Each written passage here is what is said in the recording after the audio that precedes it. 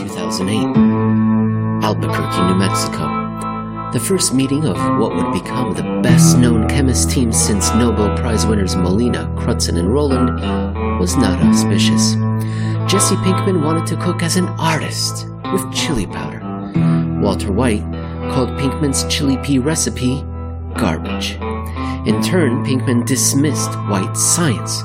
All he needed was a big jar. He was actually referring to a volumetric flask, which, as the appalled chemistry teacher Mr. White responded, is for general mixing and titration. You wouldn't apply heat to it. That's what a round-bottom 5,000 milliliter boiling flask is for. Pinkman's flasks almost certainly fractured and leaked out. It is the metaphor of the fractured flask, the punctured pail, the leaking bucket, if you will, that Jeff Snyder uses in this, the 18th episode of Making Sense, to explain why the inflationary concoction created by monetary technocrats isn't boiling over. First, we discuss why the Federal Reserve's monetization of some debt isn't inflationary. Second, we review the latest inflation readings from the United States. Finally, Snyder explains why the accelerating size of the U.S. Treasury's checking account isn't inflationary either. It is all about the metaphor. Technocrats and politicians pour inflationary water in, yes, but not only is the bucket not a full one, ready to spill over, it's perforated.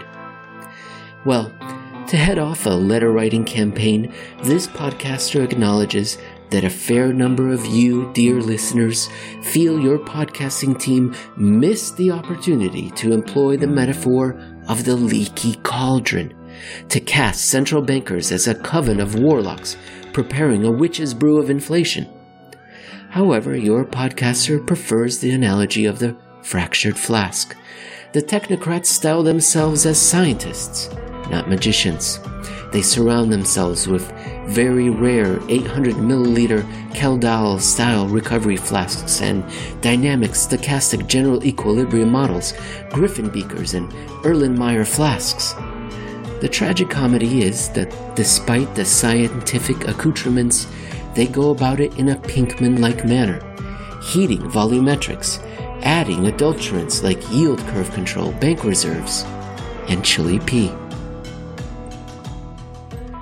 Hello and welcome to episode 18 of Making Sense, a production of Eurodollar University, where we try to understand the very foundation upon which economics and finance is built on, the creation and destruction of money.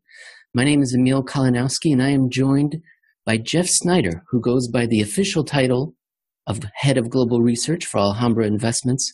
Of course, we all know him more as the Curator of Credit, the Father Brown of the monetary world, the Earl of the Eurodollar. Jeff, good morning. Good to see you again. Good to see you too, Emil. Jeff, we're going to talk about an article with a bucket is a big symbol. And the first, and it's called "So Long as the Bucket is Full of Holes, Treasury Demand Comes First." And you wrote it on July 13th, and it's posted at Alhambra Investments. But before we dive into it, I want to wind the clock back some 36 years. In 1984, Dr. Peter Venkman, Dr. Ray Stantz, Dr. Egon Spence, and Winston Zedmore found themselves in the New York City mayor's office, and they were asked to explain what in the paranormal was going on. And we have a transcript of that conversation, and here's what they said. "What he means is Old Testament, Mr. Mayor, real wrath of God type stuff. Fire and brimstone coming down from the skies, rivers and seas boiling, 40 years of darkness, earthquakes, volcanoes, the dead rising from the grave, human sacrifice, dogs and cats living together, mass hysteria." 2 generations later, Jeffrey P. Snyder, the opening line here for this article, wrote, "Foreigners are dumping their treasuries. The Fed is monetizing the debt. The federal government has gone insane. Mass fiscal hysteria." Yep, the treasury market's dead, right? The interest rates are going to skyrocket. The dollar's going to go to zero and everything else that we've heard about. intermittently over the last dozen years that have become back, that have come full circle back again. And the mainstream is convinced all of these things are going to happen. And of course, to prevent this massive hysteria from happening, the Federal Reserve is going to, while monetizing the debt, going to have to use yield caps to keep the interest rates low enough so that it doesn't disrupt this magnificent recovery that is currently underway, which will make the COVID-19 thing seem like a non-event, almost a complete non-event entirely. So yes, that's the mass hysteria, is that things are so good. The Fed is doing such a wonderful job. Our biggest problem is inflation. Well, they're working ahead. They're thinking ahead, aren't they, though? They're preparing. Or do they think the inflation is going to be imminent? They are working ahead, but their working ahead never happens. It's one of those things where they think this has to, I mean, right? All of our scholarship, all of our beautiful, elegant econometric models, they all point to this one thing happening. Never mind that every time we predict this, it doesn't happen. In fact, usually when we predict these kinds of outcomes, the opposite thing happens. Never mind that. The numbers are what the numbers are, and how do you argue with numbers? Well, you can't argue with numbers, obviously, and no economist will ever try to argue with his own numbers, because they treat these econometric models like they're their own children. Therefore, whatever the models say, no matter how worthless they are, they're going to listen to them. Let's start it with the title. How about that? And it's a couple paragraphs in, you say, and I guess my question is, what do you mean by this quote here? Quote, the demand comes first. Then that's in your title. Treasury demand comes first. So you say, quote, the demand comes first. That's the thing. So long as it does, supply can't be an issue. Demand, supply. In this specific instance, we're talking about the Treasury market. So demand for treasuries is obviously through the roof. That's why yields are at record lows and the front end of the curve is pinned down almost to zero. It has nothing to do with the Fed, or very little to do with the Fed. It's the fact that because of the circumstances that we find ourselves within, that the demand for this kind of paper is through the roof. Therefore, so long as demand remains, what the hell do we need yield caps for? Because yield caps are the situation where the Federal Reserve buys treasuries because the market doesn't want them. Therefore, the Fed is the marginal buyer, trying to keep interest rates from skyrocketing, which can be harmful if it's disorderly in nature. So the Fed is saying, in essence, by moving toward yield caps, I mean, forget it. I mean, I think you put it very well last week, Emil, when you said that, it's the must-have toy for the holidays for central bankers. They are going to implement yield caps. It's definitely coming, and we don't need them. Because what the Fed is saying, what Jay Powell is saying with yield caps is, we are predicting that things are going to get so good, so inflationary, that demand for treasuries is going to fall to such a level, the Fed will have to step in and buy all of them, that whatever amount they need to keep rates from skyrocketing. And what we've seen, especially recently, is that no, there is no interruption in demand. And you go back the last 13 years, it's a pretty well-established trend that so long as the monetary system is broken, that we'll get into the analogy of the leaky bucket, demand for treasuries will always be there. And it will be there regardless of the amount that is supplied. We heard all of this stuff back in 2009 when quantitative easing seemed like it was this brand new thing that was powerful and money printing and all this wonderful inflationary stuff. And we heard it again there. They didn't go into yield caps because they didn't think they needed to. But it was the same. We were going to see the dollar fall. We're going to see interest rates skyrocket. We're going to see inflation break out. And none of those things ever happened. So here we are again, 12 years later, with rates even lower. I mean, we're talking within sight of the Japanese bond market. And yet they never learned from the Japanese experience that there's always demand for safe instruments, safe and liquid instruments, so long as nothing changes. And really, has anything changed recently? No, not a thing. If anything, it's gotten worse. We've gone through this COVID-inspired shutdown, which has made all of the bad things that were driving demand before into even more bad things that are driving demand through the roof. Well, Jeff, I guess the only thing that's changed is that it's just gotten bigger and louder. but it's still the same music that they're playing. And it's terrible music, the elevator stuff. Nobody wants that. Jeff, you asked a couple of questions in the article. I'm assuming they're not rhetorical, so I'm going to ask you to answer them.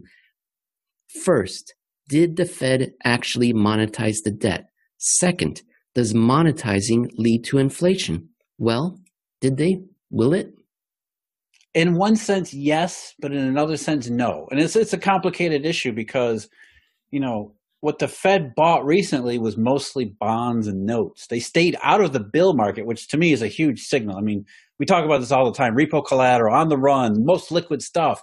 Don't buy the damn bills because that's the best collateral. And what happened in the Treasury market in March was a bright dividing line where the on-the-run stuff was the only thing that was accepted in repo, or practically. I'm speaking in absolutes and extremes here.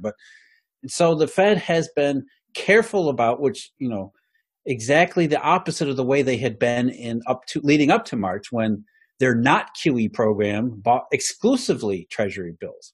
So the Fed is being careful about what it's actually doing. So in a strict sense, it's monetizing some of the debt, but it's not monetizing all of the debt, which to people who are predisposed to believe in inflation, they don't care either way. The Fed's buying government paper, therefore that has to be inflationary because that's what history has shown. But when you actually look at history, no, that's not always the case either. There have been periods where governments do monetize debt, and it doesn't become inflationary either. So there's at the very least more to the story. And when we examine the last time the Federal Reserve was in the monetizing business in the 1940s for World War II, same thing. When you look at it specifically from the Treasury bill aspect of it, the government issued tons and tons of Treasury bills, which the Federal Reserve bought nearly all of them. I mean, they monetized almost all of it. I think it was something like 90-some% at one point. All of the bills that the Treasury sold, the Fed bought. And that was, as we talked about before, that was to make sure that their 0.3% yield cap or yield ceiling was maintained. So that's what the Fed was doing. And of course, that wasn't the entire story. So even though the Fed was monetizing all of these bills, and we're talking about, I think it was at one point 15 billion, which was a lot of money back then. Billion used to mean a lot.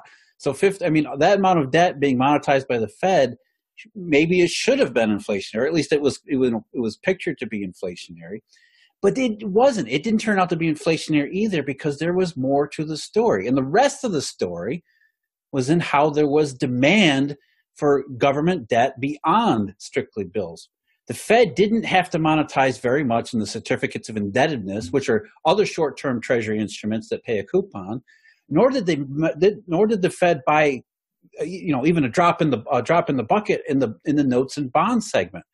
So there was demand for government debt beyond the Federal Reserve, way beyond the Federal Reserve, and that's what kept rates low throughout that period, World War II, after the Depression, simply because the baseline or the background behind whatever the Fed was doing, was not conducive to an inflationary breakout, no matter what the Fed was doing. Again, we always talk about the banking system. The banking system matters. What the banking system was saying was World War II is not going to be an inflationary thing. The immediate aftermath of the Great Depression and then into a World War situation, that's probably not going to be conducive to massive credit growth and uninspired or unrestrained monetary growth along with it. The banking system was signaling through bond yields all throughout that period that didn't matter that the Fed was buying every bill and monetizing parts of the debt or not parts of the other parts of the debt. What did matter was the environment behind what the Fed was attempting to do. And so long as there was demand for government paper because of that background, this deflationary background, the Fed was, essentially a bystander. Its role was limited to capping the yield on only the bill segment of the market. Jeff, earlier you said that people are concerned that the market doesn't want the treasuries, or no, that people are concerned, right? Not you're disputing that they obviously do want them. But just a moment ago, you also said, reminded us what happened in March during that full body dry heave, that cat-like retching, that there was a bifurcation in the market between the on the run and the off the run U.S. Treasuries. Now, a lot of weird stuff has happened in the last 13 years, but I think that that makes my personal top 10 craziest thing that I could have imagined would be the idea that market participants were not interested in off-the-run Treasury securities. Do I have that right? Does that make it higher on your all-time crazy list? And can you explain a little bit what are we talking about here? I don't know if it's on my all-time crazy list so much as it is on my all-time I told you so list. I hate to be that way, but really, I mean, I've been talking about the collateral bottleneck for years, and here it is showing up exactly in the Treasury market. And all it means is we have to remember, why do cash lenders accept collateral in return for the cash they lend? And they do it for security. But where does that security come from? The security comes from the knowledge that tomorrow, if you default on the cash loan, I have that security in my possession that I can liquidate. As long as I'm reasonably assured that I can liquidate that security tomorrow, we'll do the trade and everything will work fine. But if the market for that security tends to be, or for any reason becomes questionable, I'm not going to want that security. I'm not going to take it. Even if I don't care what kind of security it is, if there's no market for it, then I run the risk of being stuck with an illiquid asset, which could cause me to generate a pretty substantial loss, which is not something anybody who's entering short-term money markets ever wants to contemplate. You don't go into the repo market to lend cash thinking I'm going to lose my ass in it, because you're not going to do it in that situation. So if for any reason liquidity in whatever market, even if it's treasuries, becomes suspect, it doesn't even have to disappear, it just has to be suspect, I'm no longer going to accept that collateral, because I need to be assured that there's a market for it tomorrow, that I can get rid of that in case you default. And usually those two things go together. You begin to be suspicious about markets at the same time you begin to be suspicious about the people borrowing cash from you, right? It's another reason to pull back from the repo market. And it's another reason why you would further prioritize the most liquid treasuries over the non-liquid treasuries. We only have a couple minutes left for this article, for this segment, so this will be my last question. And of course, it's an open-ended question that requires the most amount of time. So I'm putting you in a difficult position. I know it. Please excuse. So near the end of your article, you say, quote, "Back then the Fed bought all the bills and almost nothing else. Today, the Fed buys some bonds and hardly any bills. In both cases, the American people were and are led to believe this was and is inflationary, especially in 1947. Balance sheet expansion like this could be, but only under the right circumstances."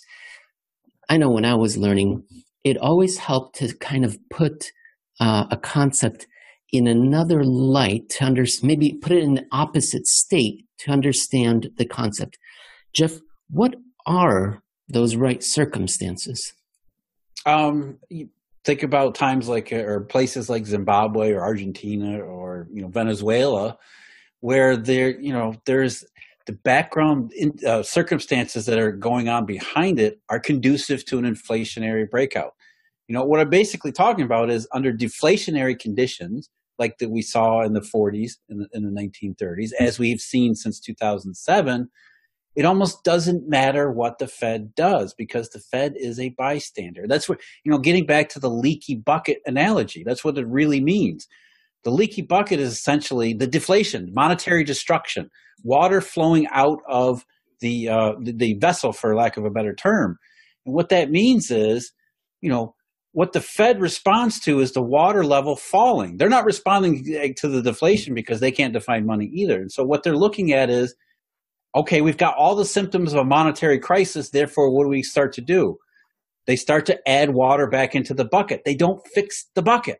That's the background. That's what I'm really talking about. So long as the bucket is leaking, it doesn't matter if you keep adding water to it. You're going to have to keep adding water to it. You have to keep adding and adding and adding. And in most cases where we talk about these deflationary background, the water leaks out faster than the Fed adds any money back into it, assuming the Fed actually adds money into it. I'm putting them in the most charitable circumstances to begin with. So that's what we're really talking about here. If we're in a circumstance where the bucket is leaking and the Fed doesn't fix the bucket, you're not going to get the inflation. You're going to get this continuous demand for the safest, most liquid instruments. And that includes, as we talked about last week, even risky bonds, risky corporate bonds, because they're liquid as opposed to bank lending and things like that. So it's really the leaky bucket, and that's where the analogy comes in. So long as the bucket's leaking, forget it. There's no inflation. There's going to be demand for treasuries and liquid instruments. If this show was a professional show, it would have sponsorship, and this would be a perfect moment to be sponsored by a bucket shop. Alas, it's sponsored by Jeff Snyder's Twitter account at @JeffSnyder_AIP. Jeff, let's move on to our next article, and it's called Transitory the Other Way. You wrote it on July 14th. It's at Alhambra Investments. Let's start with 3 consecutive months of falling core inflation as measured by the Consumer Price Index. Is that unusual?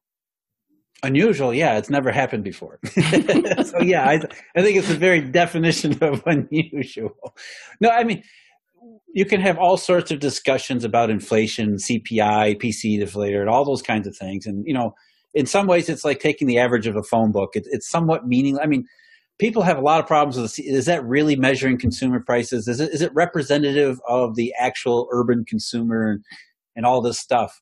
But when you look at especially the core CPI, where I think it's valuable is that when it has these hiccups always correspond with things like recession, especially the worst recessions. So whatever you think about the CPI as a tool of measuring inflation, it does seem to correlate and give you a signal for some of the worst circumstances. Therefore, maybe it's something you pay attention to, especially on the downside. We can argue about the upside and inflation, all that, what it leaves out or what it doesn't include, and hedonics and all those other kinds of adjustments. But on the downside, in these situations, a negative month in the core CPI, which strips out the volatile food and energy prices, in the core CPI, when you see it fall on a monthly basis, that's usually not a good sign in any single month. Now, you see it 2 times in a row. That had only happened once before, and that was in 1981 or 82, at the end of what was at the time the worst recession we had experienced up until since the Great Depression, up until the early 80s, until we got to the Great Recession. Even in the Great Recession, 2008, 2009, the core CPI never declined in 2 consecutive months. In fact, the worst decline for it came in 2000. I think it was late 2009, closer to 2010 at the bottom of the labor market. That's really what we're talking about here. The CPI is related closely to real conditions in the labor market. I'm not going to get into the Phillips curve or any of that stuff yet. But what the main message here is that when you have a monthly decline in the core CPI, that's something you need to pay attention to because it corresponds with some really bad stuff. 2 months in a row had never happened before except for 1982. 3 months in a row was simply unprecedented. So you mentioned that core CPI. When most people hear about inflation and that we're excluding energy and food, I think most people are repelled by that. Is it because I guess that's what the common person experiences and that's what they think of inflation? Is it that economists are not commoners? Is it that they can't be killed, that they're 7 feet tall, that they drink blood? Or is it something more prosaic, that they're just trying to measure monetary inflation? That's what they're really after. And we think that they care about our kind of inflation. Yeah, well, there's definitely a divergence in perception because what we perceive of inflation is usually food and energy, right? The most common things that we do all the time. You go to the grocery store, you fill up your car. Those are the most basic kinds of consumer behaviors that we noticed. And a lot of times, we'll skip oil prices for now, but in the food areas, there's this definite divergence between perception and what the numbers say because food prices have been rising far more rapidly than the CPI, along with other things like education and healthcare, medicines, these other things. So we tend to notice that. We tend to notice that the prices of our basic stuff that we pay attention to are going up. And so we think, well, how can the CPI be so low? Because we don't pay attention to the other stuff that may be going down in price. And when we're talking about monetary inflation, What we really mean is all of those things together, a general trend in consumer prices that is upward, where everything goes up because there's too much money chasing too few goods. That's the old adage about inflation, was too much money chasing not enough goods, or however you want to phrase it. So if that's what we see in the consumer price index, you would see not only food and medicine and education prices rise, you would also see the price of computers, things that are going down, telephones, telecommunications, things that have gotten cheaper over the last 11 years, they would be going up too, because money would be competing with those things and that would drive up the price, consumer pricing power in the hands of corporations, like we saw during the Great Inflation, where not only food prices went up, but the prices on things that had been declining in the 1960s, suddenly they went up too. So it's a general rise in prices that tells us about monetary inflation. And as I said before, when we see something like the core CPI go backward, that tells us that there's a somewhat of a deflationary impulse underneath the economy, including, in those particular months where the CPI was falling, food prices were rising rather rapidly, weren't they? So again, there's definitely a divergence, and it's a valid argument. But, from my perspective, if we look at these other times where the CPI does correlate, especially with deep recessions, that's what we need to be focused on right now. And then you did mention that the all-in CPI, you mentioned that in your article, and that it increased by just 0.65% year over year. So if you do factor everything in, that's not very much. And it was really just the oil market that you're saying that it went up, and it wasn't the greatest flood since Noah of monetary liquidity. Yeah, remember, we're talking about June 2020 here, right? So we're now talking about, 3 full months since Jay Powell's great flood. So if there's all this massive money printing, then, shouldn't it be showing up somewhere? Not just the stock market, and it's not really showing up in the stock market, at least not directly. So, again, we're right back at what we talked about before, where the Fed is trying to tell you a story, but it's not a real story. It's a fiction. It's a fairy tale. It doesn't actually happen in reality. And if you actually pin down Jay Powell or anybody at the FOMC and made them answer you truthfully and honestly, they would say, well, yeah, we know that too. Our intent isn't to flood the system with money. It's just to get people to think that we are, so they act like we are. And therefore, they're trying to get you and me to act inflationary, and that will be where the inflation comes from. But again, it's not really possible. I've got one more wonkish inflationary question before maybe we broaden it out to the US dollar in the bigger picture. But there's something called the flexible price CPI, which I had never heard of. And you said that it's been negative for 4 consecutive months. Is that even crazier than core CPI? And how far back does this data series go? The flexible CPI, I believe, goes back into the 60s. And there's actually its twin companion is called the sticky CPI. What some researchers did was they tried to figure out, okay, you think flexible, aren't all prices flexible? Well, no. Sometimes you can change prices for certain products much, much faster than you can for others. Some prices, companies they have to leave them at the same price for months or even years at a time. And so what the researchers did is they tried to put all of the prices that can change very rapidly at a moment's notice in a bucket to kind of get a sense of what the economy was doing at that particular time, and how people who are able to act upon their immediate perceptions, what they're actually doing. And so if you look at the flexible CPI over the last 4 months, what companies who have the best ability to change prices in a very short-term situation, or very, change prices as much as they possibly can, prices have been falling for 4 straight months, including prices in June. So that's indicative of, further discounting going on now, which is a deflationary type of pressure, not an inflationary one. So it's not a big signal. It's not a dispositive clue or anything like that, but it is another kind of signal that what we're seeing isn't the product of this massive biblical monetary flood. Another signal is the dollar. And you say, quote, the CPI, like the dollar, indicates that Powell was saved by the reopening rather than the common narrative that the Fed saved the world until reopening. What is the dollar corroborating? Well, if you could look at the dollar, and we use the dollar index, for example, and there's many different dollar indexes. I prefer the trade-weighted index because I think that's more closely aligned with how the system actually works. I think the main dollar index, DXY, that's good enough, but that you got to remember with DXY, it's influenced mostly by the yen and the euro. But we look at the dollar, it's, the global financial crisis #2 is pretty obvious. It was a massive dollar spike, this huge short squeeze because of the dollar shortage, the monetary destruction that we've been talking about, the leaky bucket. There it is. There's the leaks in the bucket right in front of you. But ever since Jay Powell's massive flood, when he panicked and did all this QE stuff and all these other kinds of rescues and these acronyms all over the place, dollar swaps, whatever it was, ever since that point, that's supposedly been the flood, this inflationary flood we're supposed to pay attention to. And yet the dollar, after the initial crisis period, kind of stuck around at a really elevated rate, which kind of says, wait a minute. If Jay Powell is flooding the world with liquidity, as he said on 60 Minutes, yes, we did a flood.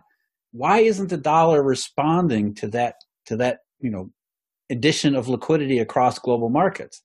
In fact, it didn't actually start to come back down until the middle of May, which is a pretty important time period, because what else happened in the middle of May?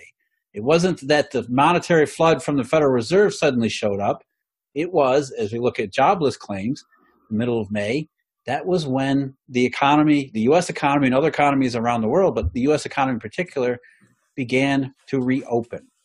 And so that's what I was saying, is that here we have the dollar saying, wait a minute, bank reserves are going up at the same time the dollar is going up and staying up, which is not what we would expect with a flood of liquidity.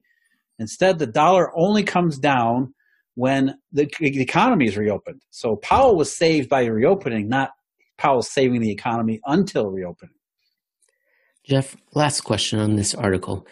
I read your work. I have been for a long time.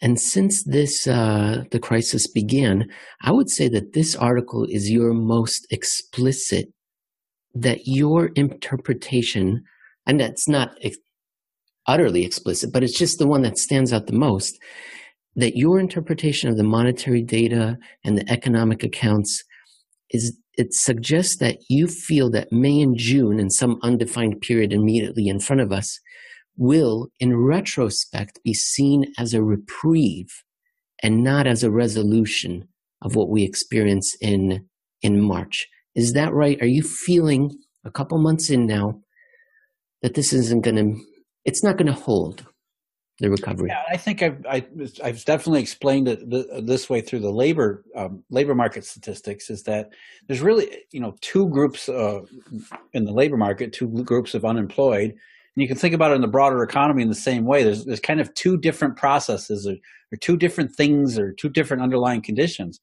What we're seeing in over the last couple months is that the shutdown and reopening has dominated the headlines and dominated the big statistics, which has given us some of these most, record highs, record big, massive positives in whatever various economic accounts.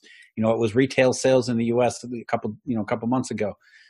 You see it across Europe. You see it across a lot of different places where these gigantic positives. And it sounds like, hey, the economy is roaring back to life.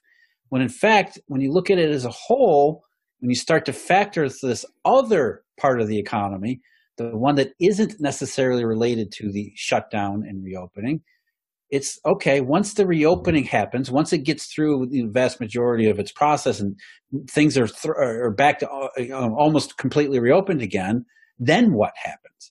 That's when I think we'll start to see the economic damage start to come up, not just in the statistics, but in how we actually behave and how the economy behaves. And that, yeah, once we get through this window of gigantic positives, on the other side of it, it might not look the way that people are expecting when they're looking at only those gigantic positives, which are in some ways misleading. Well, for the audience, if you're enjoying this show and you're watching it on YouTube, you can also get it as a podcast, and you can get them, download them from Apple, iHeart, Castro, TuneIn, Google, Spotify, Castbox, Breaker, Podbean. If I worked out more, I'd be able to do it all in one breath. Stitcher, Overcast, Pocket Cast, and Podcast Addict. Jeff, let's turn to our last article, and it's called Wait a Minute, the dollar and the Fed's bank reserves are directly not inversely related. Now, 10th grade English class, I practiced my signature, but even then, it sunk into me that you shouldn't use too many negatives in a single phrase. Of course, that doesn't make no never mind to me. Nevertheless, I pose it to you. What do you mean? What is backward? What is directly not inversely related? Yeah, the bank reserves, right? That's printing money in the common conception. Therefore, given how the dollar behaves in terms of global liquidity, global money supply, you would expect that the dollar would be inversely related to the Federal Reserve or Federal Reserve's balance sheet, and especially its remainder in bank reserves, because that's the money that's been printing. If we start with, look, what Jay Powell did from late February on until the middle of May was nothing short of extraordinary. But that was the point. In his mind, he has to make it seem extraordinary because his entire monetary policy structure is built up upon expectations, influencing expectations, shock and awe. That's really what the Fed is. And so, yeah, it was 1.65 trillion in additional bank reserves in a 12-week period, which I believe, going off of memory, was not quite 3 times what Ben Bernanke did in October and November of 2008, which, again, I think that was his point.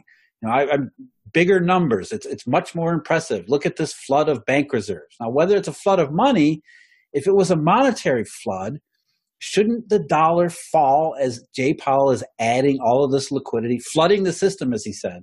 Wouldn't the dollar fall? And therefore, we would expect the level of bank reserves to be inversely related to the dollar's direction. As Jay Powell floods the system with liquidity, that relaxes the shortage, and then eventually you would expect that it would alleviate the shortage entirely, pushing the dollar down and down and down. But what we see instead is that the dollar goes up, then bank reserves go up in the same direction. So again, going back to our leaky bucket analogy, what's really happening is Jay Powell is seeing the level in the bucket fall because it's already leaking. The leaks are very large and a lot of water has flown out. And so he's trying to add water back in using the only tool he has at his disposal, which are bank reserves. And what you end up seeing then by that direct relationship is that the Fed is nothing more than a reactive policymaker trying to influence expectations, not adding liquidity, but adding the perception of adding liquidity and hoping that people buy it. What the dollar going up and then staying up says is that in the marketplace where it actually matters, nobody bought it because there was no real flood. Jeff, then the dollar starts going down, and so does the balance sheet of the Federal Reserve. Why are they pulling back? What's going on? Well, again, we talked about before, this midpoint in mid-May, is a very important signal in what's going on in the markets and the economy, because that's when reopening started to really take shape and where it became a real possibility. And so that took a lot of pressure off of the global dollar system, simply because, well, first of all, commerce was being restarted. Therefore, dollars were actually flowing through the system, to the global system again, number one. Number two, it was a sentimental boost because now it's like, okay, we've been through it. We've gotten through the worst of it. Maybe it does get better from here. Forget Jay Powell. Just maybe the economy does start to heal. So for whatever combination of reasons that had nothing to do with Jay Powell, the dollar system started to get a little bit better, at least less of a negative, less negative pressures behind it, which in our analogy means some of the leaks were smaller. The bucket's still kind of leaking, but it's not leaking at the same pace as it was before. And what that did to monetary policy was that reduction in financial and monetary pressure allowed him to scale back his own activities. QE was pulled back. Yes, they were still expanding their balance sheet, and most of that cash was going into the Treasury's general account. which unfortunately we won't get a chance to talk about today. But, look, the level of bank reserves, this flood of money into the banking system that we keep hearing about, all of a sudden that goes down too. So as the dollar is falling a little bit, slightly because of this reopening process, that leads the Federal Reserve to be reactive yet again by pulling back on the throttle, at least their conception of the throttle, because there's not the same amount of pressure. And so both up and down, dollar and bank reserves, the relationship is a direct one when it should be inverse, right? Again, if the Fed is flooding with the world of bank reserves and they're pulling back, think about quantitative tightening, all that crap they talked about before all this happened in 2018 and 2019. If the lack of bank reserves or less bank reserves is tightening, why wouldn't that push the dollar higher? And the reason is because the Fed is simply reacting to the marketplace and trying to influence economic and financial agents' behavior so that they then act in accordance with these monetary policy signals. Because when you look at it, when you get down to it, as we saw in 2008, as we see again in 2020, the monetary policy is not about money, it's about expectations and about signals. Bank reserves are simply an accounting fiction. You just mentioned the U.S. Treasury's general account and that we won't have enough time to it, but I think we can discuss it because it's somewhat pretty simple, I think, and it's something that you've been discussing before. I'll just set up the scene. The U.S. general account is the United States government checking account. It's held at the U.S. Treasury, and it's approximately 3 times higher right now in July 2020 than it was at any point during the last 244 years. It could be inflationary, but like reserves and the correlation, it's directly correlated to trouble. Not that this is going to be inflationary because of the leaky bucket. I think there's a lot of confusion about the Treasury General Account because it's somewhat backwards. It's somewhat convoluted because of the way the accounting actually works. When the general account balance goes up, that's actually taking bank reserves away from the banking system. And so the rise in the general account balance is in the common perception, draining of liquidity. That's exactly what the Federal Reserve attempted to use it for back in 2008 when they were convinced there was too much money during the worst monetary panic in 4 generations. Again, another way to demonstrate how these people are so completely clueless about how the system works. They actually believed they needed the Treasury to take bank reserves away from the banking system during a monetary panic. That's how bad these people are. But that's accounting-wise, that's exactly what it is. Every dollar that goes into the general account is a dollar that can't be used by the banking system. So what has happened over the last couple of months is that the Treasury has been building up this massive pile of cash in its cash equivalent in its Treasury general account. I think it's over 1.6 trillion. That's how much cash the federal government has to spend. That's 1.6 trillion that the banking system doesn't have available for its own uses. So the Fed has expanded its own balance sheet, its overall balance sheet, to accommodate essentially 2 floods. There's the first flood, which we just talked about, which was the bank reserve, the increase in bank reserves that you can see in the banking system. And the second flood is this rise in the Treasury's general account that essentially is cash that is currently locked up in the government's hands waiting to be used. And that's what people are saying is inflationary, is once that 1.6 trillion in cash is then spent by the government in whatever fashion, it gets released back into the economy, there's another inflationary pressure that will certainly destroy the dollar and blow up the Treasury market. When in fact, you have to ask yourself first, why is the government holding that much cash to begin with? What are they thinking? What are they preparing for? This is essentially a rainy day fund. It's not a monetary policy fund in this case. There's no cooperation with the Federal Reserve. But why are they holding 1.6 trillion in cash? What are they preparing for? It's not what I'm showing right now in the YouTube simulcast is the last graph of your article here.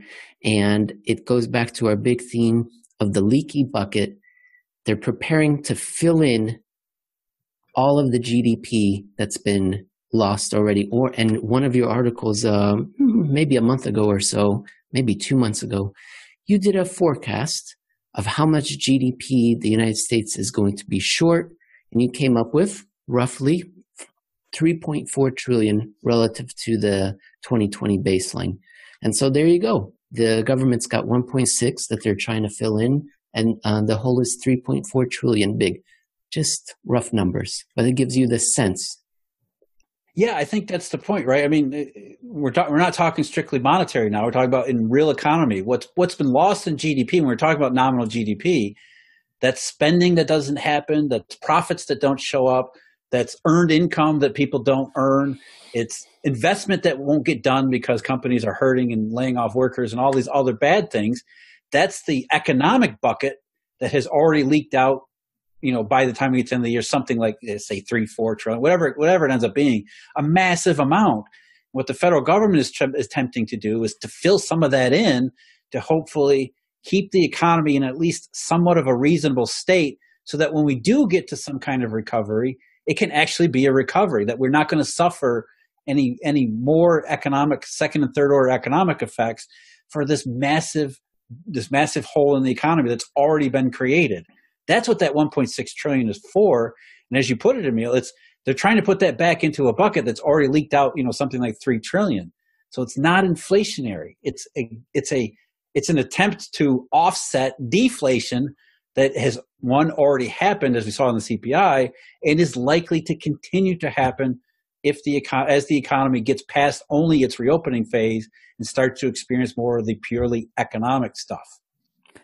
Jeff, do you think that in the next week, the monetary and economic Humpty Dumpty is going to be put back together? In what way? Just the whole thing? Yeah, that's right. The whole thing. The whole thing. No, if not, go ahead. No, okay. What I was going to say is that, look, in the history of these things, once Humpty Dumpty gets broken, that's it, man. I mean, that's what really 2008 was. I mean, the first global financial crisis was, Humpty got a little bit of a crack on his shell on August 9th, 2007. And from there, the crack the fracture just proliferated throughout his entire body. And by the time of Lehman Brothers, Bear Stearns, Humpty was screwed. There was no putting him back together. He was going to be completely destroyed. Once these things happen, once these behaviors start to change in the monetary system and the financial system, there's no really getting them back until enough leverage and enough risk-taking and enough bad behavior gets expunged from the system. And the way it gets expunged from the system is through deflationary type processes, monetary destruction, the leaky bucket. When enough water leaks out of the bucket such that we can then get to reach an equilibrium in a much lower state. I think once that process begins, once the first bucket shows up, or once the first leak shows up in the bucket, the Fed doesn't try to repair the leak. It tries to add more water back in. Maybe we can use the little pieces of Humpty Dumpty and plug the bucket up. But if it's not done, and then you have to figure out the right pieces, Do we have to figure out Humpty's anatomy? I mean, there's, it's a good analogy, because that's what we're talking about. Because when we look at the dollar system, there's not one dollar system, or there's not one feature that we can focus on. There's all these different pieces: repo collateral, FX, all of these different monetary markets that make up what seems to be, or what used to be, a monolithic whole. There's all these different kinds of leaks that, maybe it would take a different kind of policy or different kind of looking at the problem to plug this leak versus to plug that leak. And I think that's really the point, is it's not just one leak we can maybe plug. There's all these different leaks that, they're related to each other, but they're not exactly the same either. Well, then, that's good news, because that means we're going to be able to do another show. If it's not going to be fixed by next week, then we'll do another show. So I invite the audience to come back, and we'll check up on the economy and where the monetary order is going, and what's not being discussed in the mainstream financial press. I'll talk to you again next week, Jeff. Okay, Emil, take care.